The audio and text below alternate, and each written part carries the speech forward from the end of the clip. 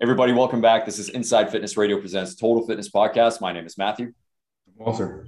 And today we have a very special guest on. This is Mitchell the Moose Cooper, who is a strongman for, a Canadian strongman. He represented Canada, placed 8th at World's Strongest Man in 2022. Very impressive debut.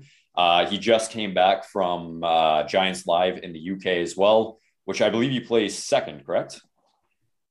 Second to Alexei Novikov. There you go. Yeah. So very, I would guess you could say you're new to the sport, right? But you're already accomplishing quite a bit. So, we're going to talk a bit about the strongman. We're going to talk about your training, the mindset, everything that's kind of involved there. So, why don't you kind of give us a little bit of backgrounds into, how everything got started with you?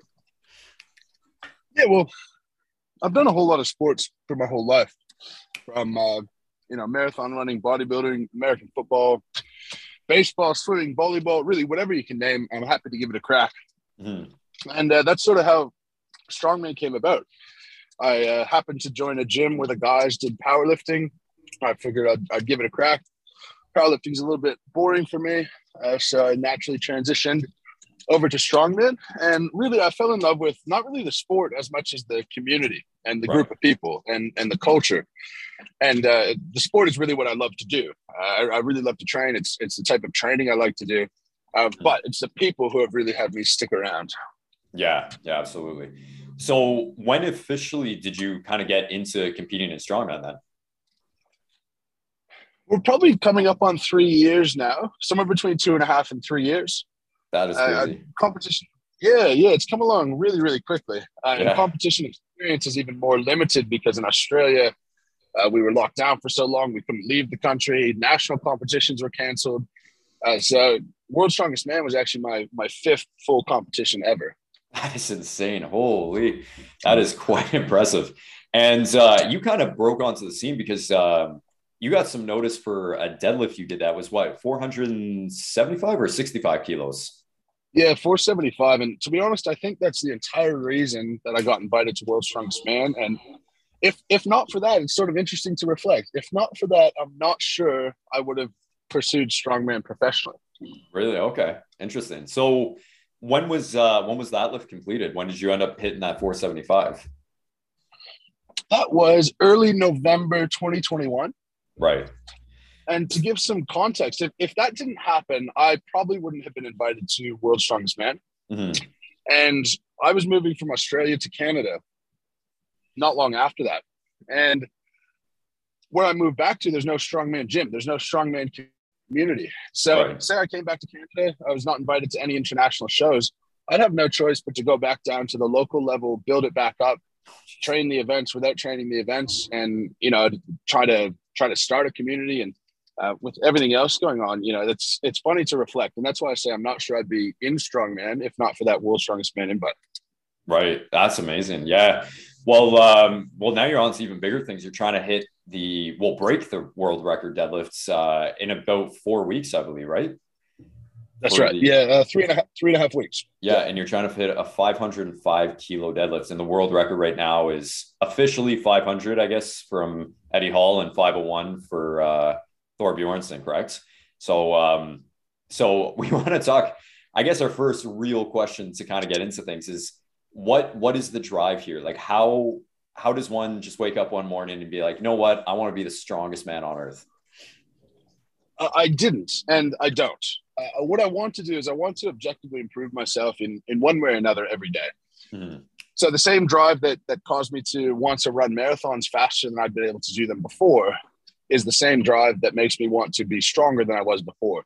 So as much as I'm setting a deadlift world record, I'm also just going to set a personal best and to improve myself in that way, and really to gain leverage and a platform to speak about whatever I'd like to speak about. And to me, you can impact the world in volumes if you have a platform and an audience to do that.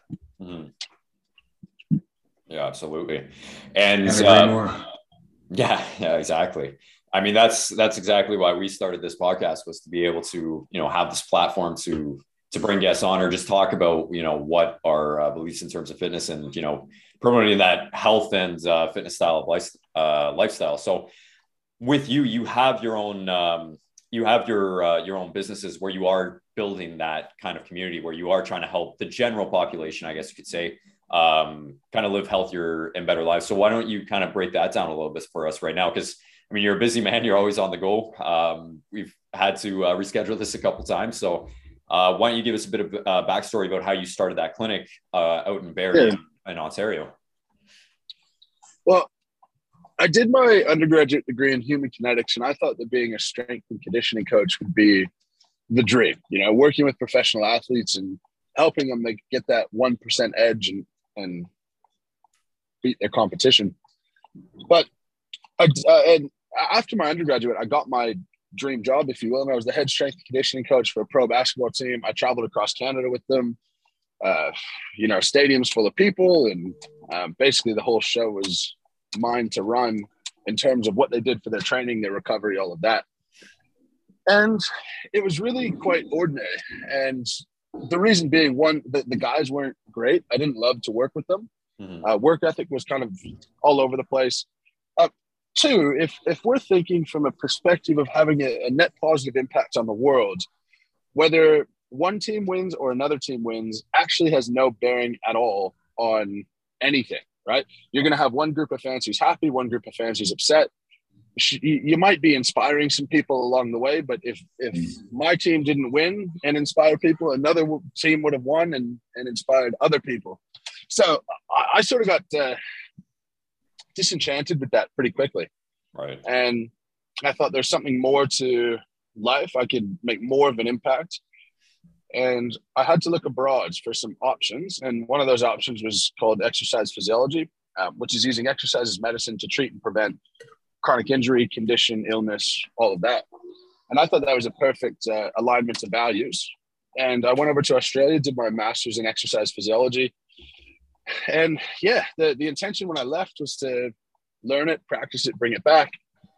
And 4 years after I went to Australia, I came back and I did just that. So there's a bit of a parallel with things in Strongman. I'm not afraid to say what I think I'm going to do because I have every intention of going through and doing it. And that's sort of just how I am with my life. And I try not to ever have it be seem arrogant. And it's a fine balance. I think I'm quite objective in what I'm able to do, what other people are able to do. Mm-hmm. So yeah, I came back, I opened the clinic up. We're ticking along. There's 2 of us working in there right now, and it's exercising people who have injuries, chronic conditions, and need a bit of help to get moving. With the idea being really that gyms are built for people like you guys and myself, where we can go in and we know exactly what we're going to do, and we're comfortable to exercise beside whoever, and it's not really a big deal. Yeah. And this gym is sort of for people who don't fit that category. And the idea is to extend health span to match lifespan and get those later years in life productive and useful and enjoyable for people. And that really starts when you're 30, 40, 50, 60, not when you're 70 and 80. Yeah. Walter can talk to that. Yeah, but if you start, even starting at 60, 70 and 80 is going to be that much better, I think, you know. I talk a lot about joy span, where the health span and the lifespan match each other. And you can just be a happier person, having ability to move through the world without pain and enjoy yourself. So this speaks very closely to me. And I'm glad of that. I have to ask though, what do you think helped to develop you into this kind of human being that wants to have this kind of impact on people? I think it's rooted in mental health difficulties that I've had in the past. And I wish I could say that I don't have them now.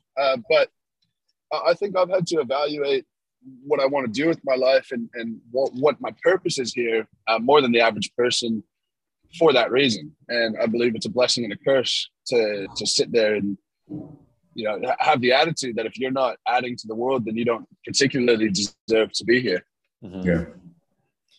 I mean, that's a big portion of Yeah, I mean, that's a big portion of why, you know, a lot of my clients, that's typically what, you know, I focus on is the mental health and mindset training. Just again, same issue with myself, you know, just the mental health issues that I've had to deal with, and, you know, trying to put out, I guess, a better thought process into the world and instill that into my clients and instill that through my training methods. But when you are dealing with these types of clients, they're obviously not, strongman style. They're not the crazy power lifters.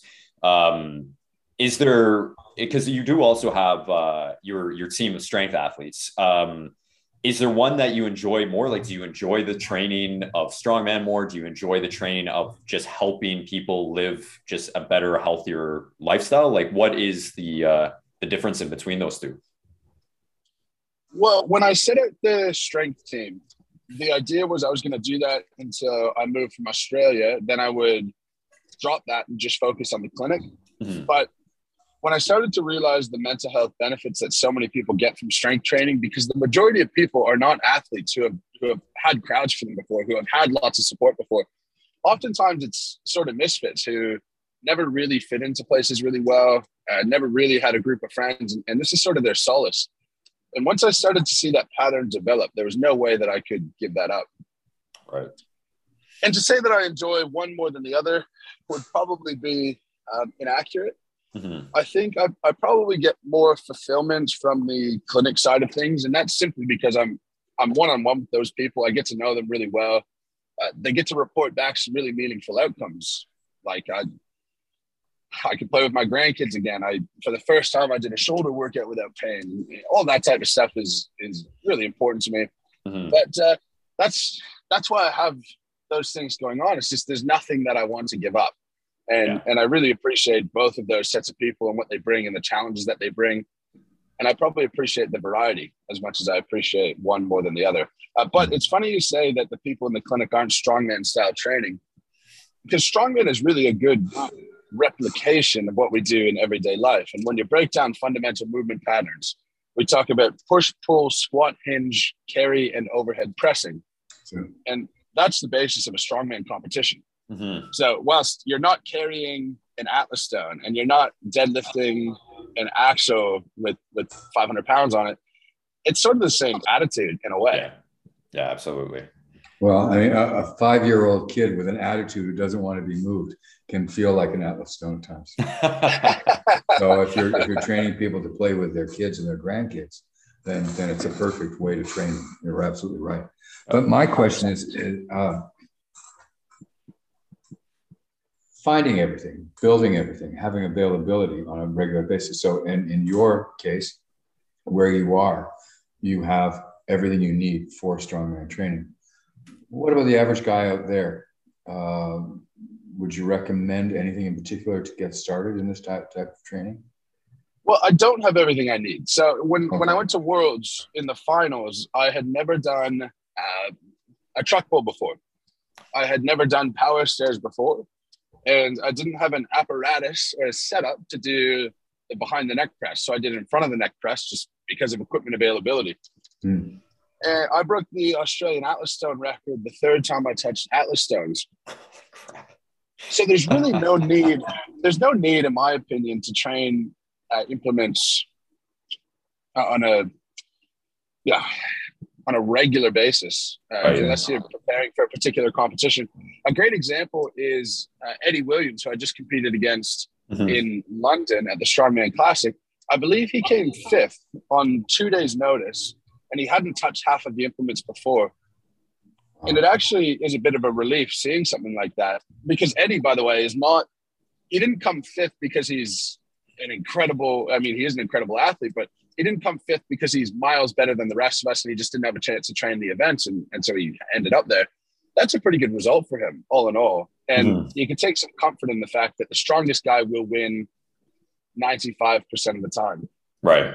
So if I was giving advice to someone who didn't have access to strongman equipment, I would just tell them, if you look at a movement pattern that you want to be able to do, replicate that in the gym. If you want to lift an Atlas stone, that is a deficit deadlift and a front squat or a Zercher squat or something like that. If you get that movement pattern down, you're probably going to be fine the first time you touch an Atlas stone. If you want to be able to do a log, well, get used to overhead pressing. You need to get onto a log a couple of times to learn how to clean it. But, it's not rocket science. And in the end, if you have an athlete's mindset, you'll be able to adapt to whatever you need to. But this style of training is really well done. You know, in most commercial gyms, they have farmer's handles now. You'd be surprised how many commercial gyms have yokes in them now. And when people talk functional training, you know, this is really what it is. So if gyms are tending towards that, then we're doing pretty well. And, you know, some guys, they buy their own equipment. And that's just what you have to do. You know, Kim Udrich from Greenland, he has nothing, and he made it to World's Strongest Man. Half of the stuff there he had never touched before. Right. 3/4 of the stuff there he had to train on himself. And for further evidence, I'd never touched a Hercules hold before, and I came third in probably the strongest grip field that has ever existed in London. Yeah, that's that kind of leads us into the next question that I had, which was, again, that athlete's mindset. Again, you hadn't done some of these movements before. You haven't touched some of the equipment. You've never really done that. What were you thinking going into the biggest stage in Strongman? And what was that thought process of like, okay, it's time to, you know, strap in and just do it? Or was there any sort of plan in terms of how you went into those events? Well, primarily the thought was, how the hell did I get myself here? That's how I introduced myself to Colin Bryce. What are you thinking? And thankfully, in the heat, I was familiar with pretty much everything. You know, I hadn't carried an anvil before, but it sort of is what it is. And we had a familiarization period in what they call the boneyard, where they bring out all of the implements. You can have a bit of a crack at them, see what they're like. So I did that, and in the heats again, I was familiar with all the equipment for the most part. And then in the finals, I had already overperformed. The pressure was pretty much off then. And yeah, was it really to duck walk and do power stairs? And I made errors. And the biggest challenge for me was accepting that you're going to make errors on something that you've never done before. And that was a bit of a battle, because if I had done all of those events 2 or 3 times before, I believe I would have been on the podium. I would have been second or third, because I was beating Maxime Boudreau, who won the power stairs. I was beating him through 7 of 9 stairs. And then I made a mistake that I had no idea what I was doing on the 7th step, and I couldn't get it past the 8th step. So that's 4 points on that event that I lost. The truck pull, I accelerated the truck really well, but I had no idea how to get it started. And I was only 2 seconds off of coming top 5 in that event. So maybe some points there. Anyway, I could go back and beat myself up for every one of those little mistakes, but all I have to do is just treat it as experience and just be happy that the experience I'm getting is at a competition of that level. Yeah, absolutely. I mean, and that's it. I mean, you're young. This is the first big stage that you've been on, and it's just, you know, you're going back and you know you're going to be doing more, right? So that's the great way of looking at things. Well, I think of it the exact opposite way. Oh, and okay. I think of it as there's every chance that I'm never going to be back. Right. And if I'm never back and I'm so into my own head that I'm not enjoying the experience, well, I might as well have not done that at all in the first place. Yeah. No, that's great. I like that. I like that a lot. So going into these competitions, again, this is, I guess, UK, the Giants Live was your 6th competition then, correct? It would have been, yeah. Yeah. So going into these competitions, just like that stage and that presence of you're up against the top in the world, what is, again, kind of just referring back to the last question, what is the thought process going through your mind? Well, going to Giants Live was a big difference to going to Worlds, where at Worlds, I could have come 5th or 6th in my group and hid behind everyone, and no one would have batted an eye. You know, I don't think anyone's giving Kelvin DeRuyter a hard time for not making the World's finals. When I turned up to Giants Live and everyone's picking me for the podium, and I now have not only to compete against these guys who are the top in the world, but I also have expectation to thrive against the top in the world, I find that to be a very different experience mentally than just turning up and being happy to do a deadlift beside Brian Shaw, for example. Yeah. And I think my arousal state for Giants Live was much higher than at Worlds. You had the stadium environment. I also had the pressure of doing well. but I think it was probably more appropriate and tended towards positive performance a little bit more because at Worlds, I was just so happy to be there. And, Right. you know, I was taking it all in. And every time I did well on something, it's sort of, you know, I'm proving it to myself as much as I'm proving it to everyone who has no idea who I am, because I have no idea how I'm going to stack up against Evan Singleton in something. I have as good a clue as you do, really. Mm-hmm. And uh, London turned out to be proving to myself that I'm at that level, that I'm probably in the top 5 or 6 strongmen in the world at the moment. And I just have to walk in with that confidence. And I have to walk in knowing that Alexei Novikov and Martins Licis and Tom Stoltman very soon are going to look at me the same way I look at them. Right. Yeah. Must be incredible feeling, but also scary at the same time. That's how I would feel. That's incredible. In a way. Yeah. In a way. But I'm also not scared of any outcome. The thing that I'm most nervous about is whatever I do is exploded 1,000-fold in terms of impact, in terms of people who think I'm an awesome guy, or people who think I'm a jerk, or people who agree or disagree, or a performance is good or bad. And I just don't want to particularly, I don't want people to have a negative opinion of me. Let me go off of, you mentioned the negativity that does definitely come with strongman. So, or just, again, the explosion of character, I guess, the exposure that you get from having to live up to expectations, and people will look at you as a jerk or a good guy or whatever it is. Yeah. How are you going to deal with that? Have you given that much thought, or is it just you take it on the chin and it is what it is? Yeah, I've given it a fair amount of thought, and I don't know. I hope I handle it well. Yeah. But there's every chance that I'll need some help from people at a certain stage. I think the benefit is there's nobody at the top who is anything but positive that I've experienced. Mm-hmm. So, I can go to someone like a Tom Stoltman, like a Luke Stoltman, like a Martins Licis, and say, hey, I'm struggling with this, and this. How do you deal with that? And someone in the exact same position who I trust and who's a nice person can give me some guidance on that. Yeah, 100%. I think as long as you are able to be vulnerable to those people, you're going to get the help that you want. I know that group thought has helped me through my whole life. Whenever I've got something that's getting me down, if I talk to my people who are for me, I'm going to get good, strong advice, and not just a pat on the back and say you're okay. Yeah.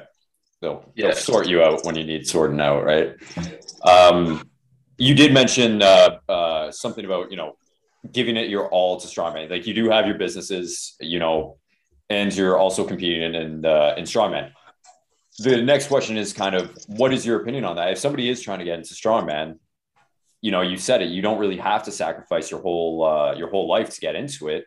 But what are those, there are definitely people that are out there that no matter what it is, basketball, boxing, fighting, whatever it is, they will give everything they have to that and just leave everything in one cookie jar, I guess you could say, or in one basket. Yeah. Someone who thinks that they give everything to strongman and that takes them 8 hours a day, I would question what exactly they're doing, because when people critique me for not giving it all to strongman, I've been a couple of times and I've asked, what am I not doing that you want me to do? Mm-hmm. Because I'm obviously doing enough to be at the top level. I'm obviously doing enough to progress faster than, according to Colin Bryce, I'd progress faster than anyone next to Prudjanowski. Mm-hmm. So what more should I be doing to satisfy you? And I think the best explanation I can give, and by the way, people who do strongman as a full-time job because they financially can make that work, that kudos to you, more power to you if that's what you want to do. But I could make $1 million a year from strongman. It doesn't really matter to me, because I'll still have to fill my day doing stuff. I can't sit on the couch and play video games. It's just not me. Yeah. But I would draw the parallel to someone working at the grocery store for 5 hours a day would probably tell you how exhausted they are and how much work they're doing. Mm-hmm. And I'll basically leave it at that. Yeah. Yeah. Fair enough. Yeah. When it comes to again, I want to talk a little bit about the training and the diet now, because we've had a few questions of people that, definitely want to hear about it. In your average week, how many times a week are you training at the moment? And then obviously with your deadlift competition coming up, what is kind of the outlook? Obviously there's more structure and focus around your deadlifts, but at the same time, you were also preparing for giants and all these sort of things. So is it, is it very intensive? Is it, pulled back after a competition? Like how do you kind of structure your training program at the moment? I've been working with Laws. So Laws does my coaching. He does my programming at the moment. Yeah.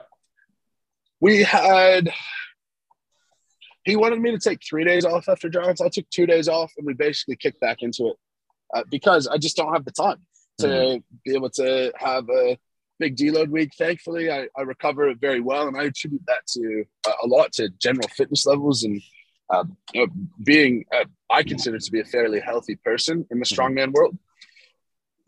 And there's definitely focus on the deadlift to some extent, but again, how much focus can you really do on one lift?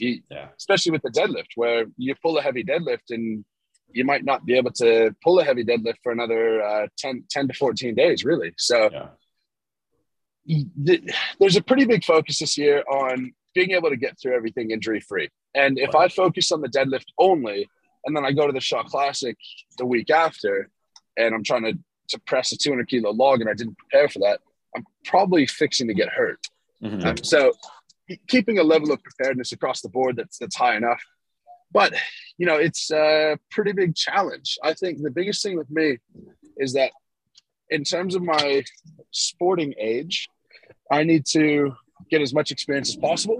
In terms of my strength level, I probably need to back off the number of competitions. So it's a bit of an interplay. I think this is the only year that I'll do the number of competitions that I'm doing, and then I'll be a little bit more selective. But yeah, there's some focus on the deadlift, but you still have to be generally prepared across the board. Right. And at the moment, that basically fills out my entire week of training. Fair enough. Yeah. And then the other half of that is your diet. So many videos on YouTube talking about, the 10,000 calorie diet or the 15,000 or 20,000 a day, like Robert Oberst. Where are you kind of at right now in terms of, you don't have to give a number obviously, but in terms of the actual diet, is it centered around, there's a few guys that do vertical diet. There's a few guys that do, just eat whatever they can eat because they just have to get as many calories as possible. Is there any structure to your diet at the moment, or it's just what it is? There's not a huge amount of structure. I sort of think that I need 300 grams of protein or so per day. I try and eat 5 times a day. I know I need about 6,000 calories. And if you break that all down, you can habitualize a lot of your meals. And, I'm thankful to have a sponsor who gives me my meat. I'm thankful to have a sponsor who gives me prepared food. But as I'm in the car here, I've got my iced coffee and I've got my protein shake, and that's lunch number 2 of 3, and it's 3:30. So I'm a bit behind on food. But I don't believe that unless you're 6'8", super tall, I don't believe you need to eat crazy amounts. And that's why everyone asks me for a day of eating, and I'm just not going to do it because it's not interesting. I eat what you eat, add 40% or something like that. You can be a pretty normal person. I think I put so much value in a nervous system stimulation, and recovery is so tied to being able to have your parasympathetic nervous system working well. And if you have so many rituals, whether it's recovery, nutrition, and you're so stressed about getting this meal at this time and having this prepared and doing this, and you're very neurotic like that, I think your sympathetic nervous system will just be on overdrive all the time. And 2, you're going to be really fallible when it comes to traveling to London, and you don't have the same food and you don't have the same routine. And that's why I can fly into London on Friday afternoon, compete on Saturday, fly out on Sunday, and not miss a beat with my training. Right. It's just it's not really a big deal when you break it down to it's a 6-hour flight. My eating is different, but it's always different. My schedule is different, but it's always different. And I think that's a big nod to me over the guys like a Brian Shaw who needs this, and this to be able to perform well. Yeah.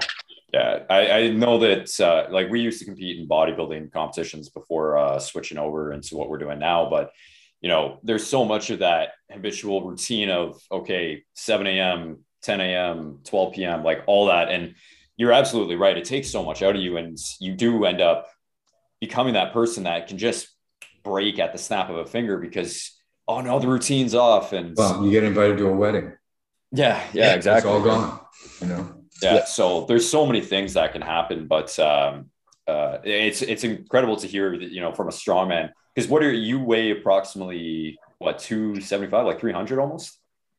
No, I'm a bit more than that now. I'm about 325. 325, and you're eating about About 6,000. 145 kilos. Yeah. You're eating about 6,000 calories a day, right? So there you go.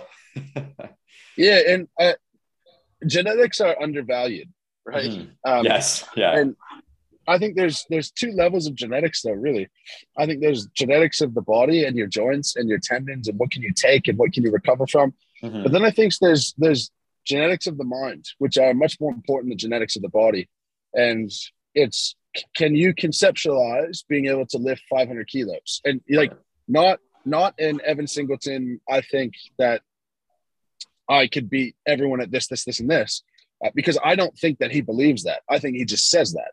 Mm-hmm. And you actually have to truly believe that I can do this X, Y, and Z. And I believe I can be the strongest man in the world. I don't believe I could be the best marathon runner in the world. And I believe that would hold me back more than actually physically not being able to do it. Okay. Yeah. No, fair enough. It's an interesting concept.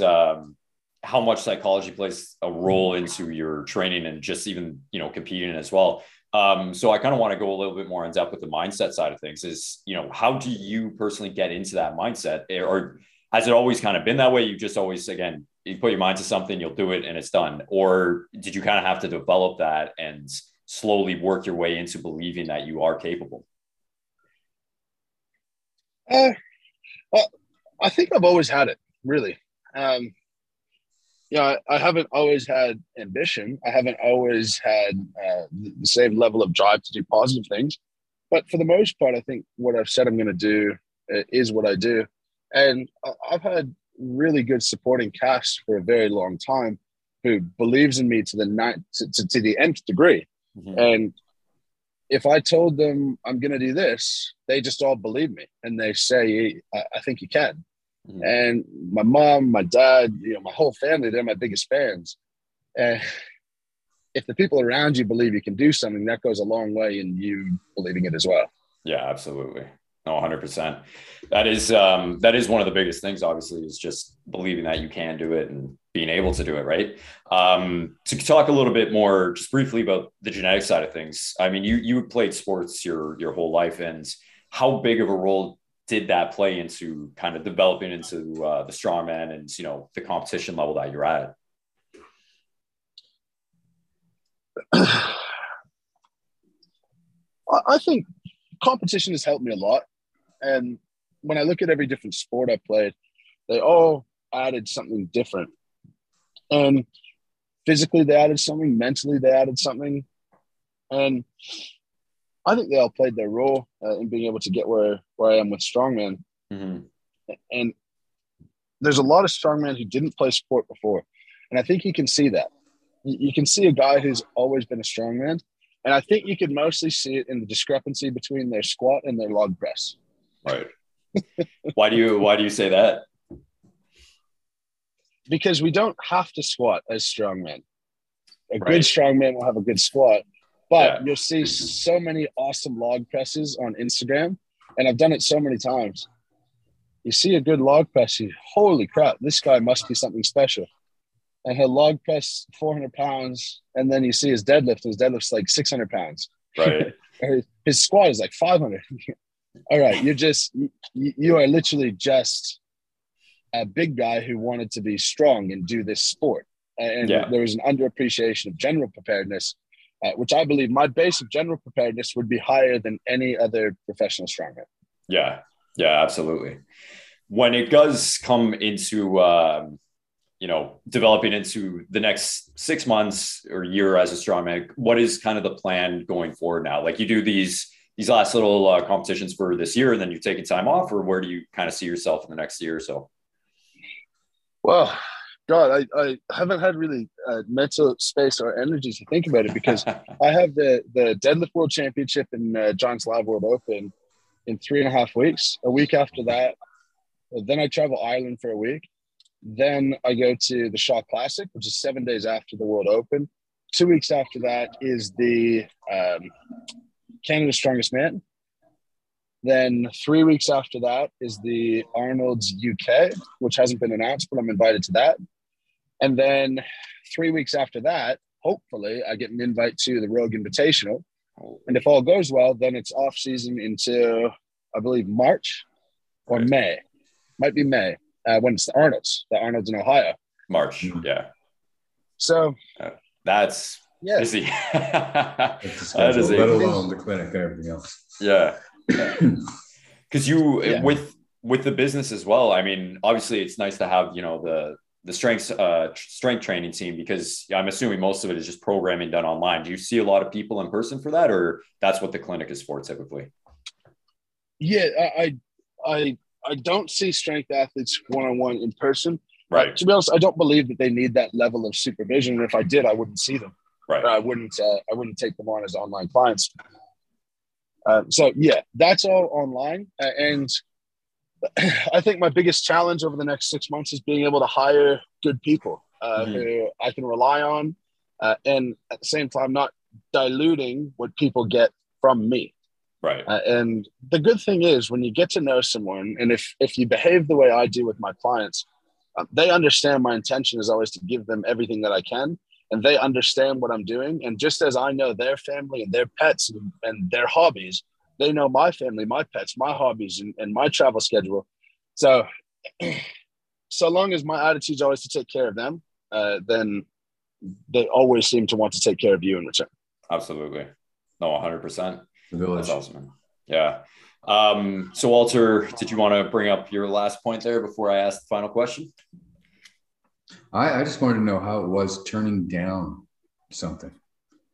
I mean, I was so happy, impressed when you turned it down because you felt that you didn't do the lift properly. I thought, this is an honorable man. And I questioned, that just happened? You didn't have to think about it? Did you have to spend some time and go, the right thing to do would be? How did that hit you? Well, that one was a challenge. I'll tell the actual story. I didn't see any issues with it, and I didn't really watch it back that many times, to be honest, because I had broke the 18-inch axle deadlift record for 12 hours until Gabriel Pena beat me. So I watched that one more, and I was more proud of that one. I thought that was really cool. And I heard nothing negative from anybody. No one came to me and said, no one in the community came and said there's an issue or whatever. Then I get a call from the ref the afternoon after that competition happened, and he said, you're going to get a call from the guy who organized the Static Monsters, and there's a question about your log press and whatnot. And I said, okay. And I waited for that call, and that guy ends up calling me, and he basically told me I don't know what to do because there's a video from the side, and Strongman's judged from the front, and from the front it looked good to the judge. From the side you can see it's still moving. I don't want to take it away because that disempowers the ref. I don't want to leave it because people are going to have a field day about breaking a world record and blah, blah, blah. And that was a very short conversation that concluded with me saying, I really support what you're doing. I think you're doing a great thing for the community, particularly during COVID when that's all we really had to do. And so I quickly offered the easiest solution is for me to take this away myself. I'm happy to maintain the integrity of the sport and the competition without having you compromising what you're trying to do with your competitions. And for me, it's really a pretty easy decision because I'm not going to hang my hat on a 200 kilo log press or a Static Monsters world record or a Giants Live or a World's Strongest Man or nothing like that. I believe who you are is more important than what you do. And that's going to follow you for a lot longer than Strongman. And that's sort of the attitude that I try to maintain throughout whatever I do. 100%. Yeah, that's amazing. So our final question then we have today, we always like to ask our guests this. take 30 seconds to a minute to kind of think of an answer if you need to.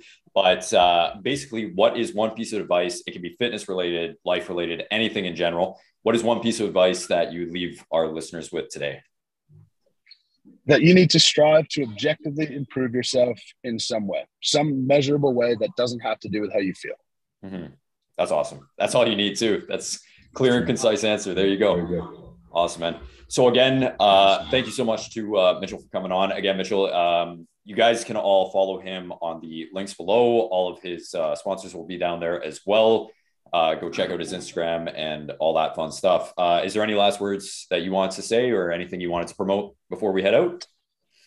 No, I'll just give a quick shout out to my sponsor. So Cerberus supports me a lot. If you use the code Hooper, they'll get you 10% off. It helps me, it helps you. Bolton Foods, if you're in Ontario, Bolton Foods supplies my meat. Athletic Culture is the gym I go to, and Elements Foods are the pre-prepared meals that I use. Otherwise, please follow along the journey. Check out all the socials that will be linked below. And I do my best to interact with you guys as much as possible. And in the end, I'm just a person like you. And if you're a positive person, it adds to my life, and hopefully I can add to yours as well. There you go. Well said. All right, guys. Thank you so much for listening. If you do have any questions, any comments, please leave them below, and stay safe. Stay breezy. Take care, guys. Bye-bye.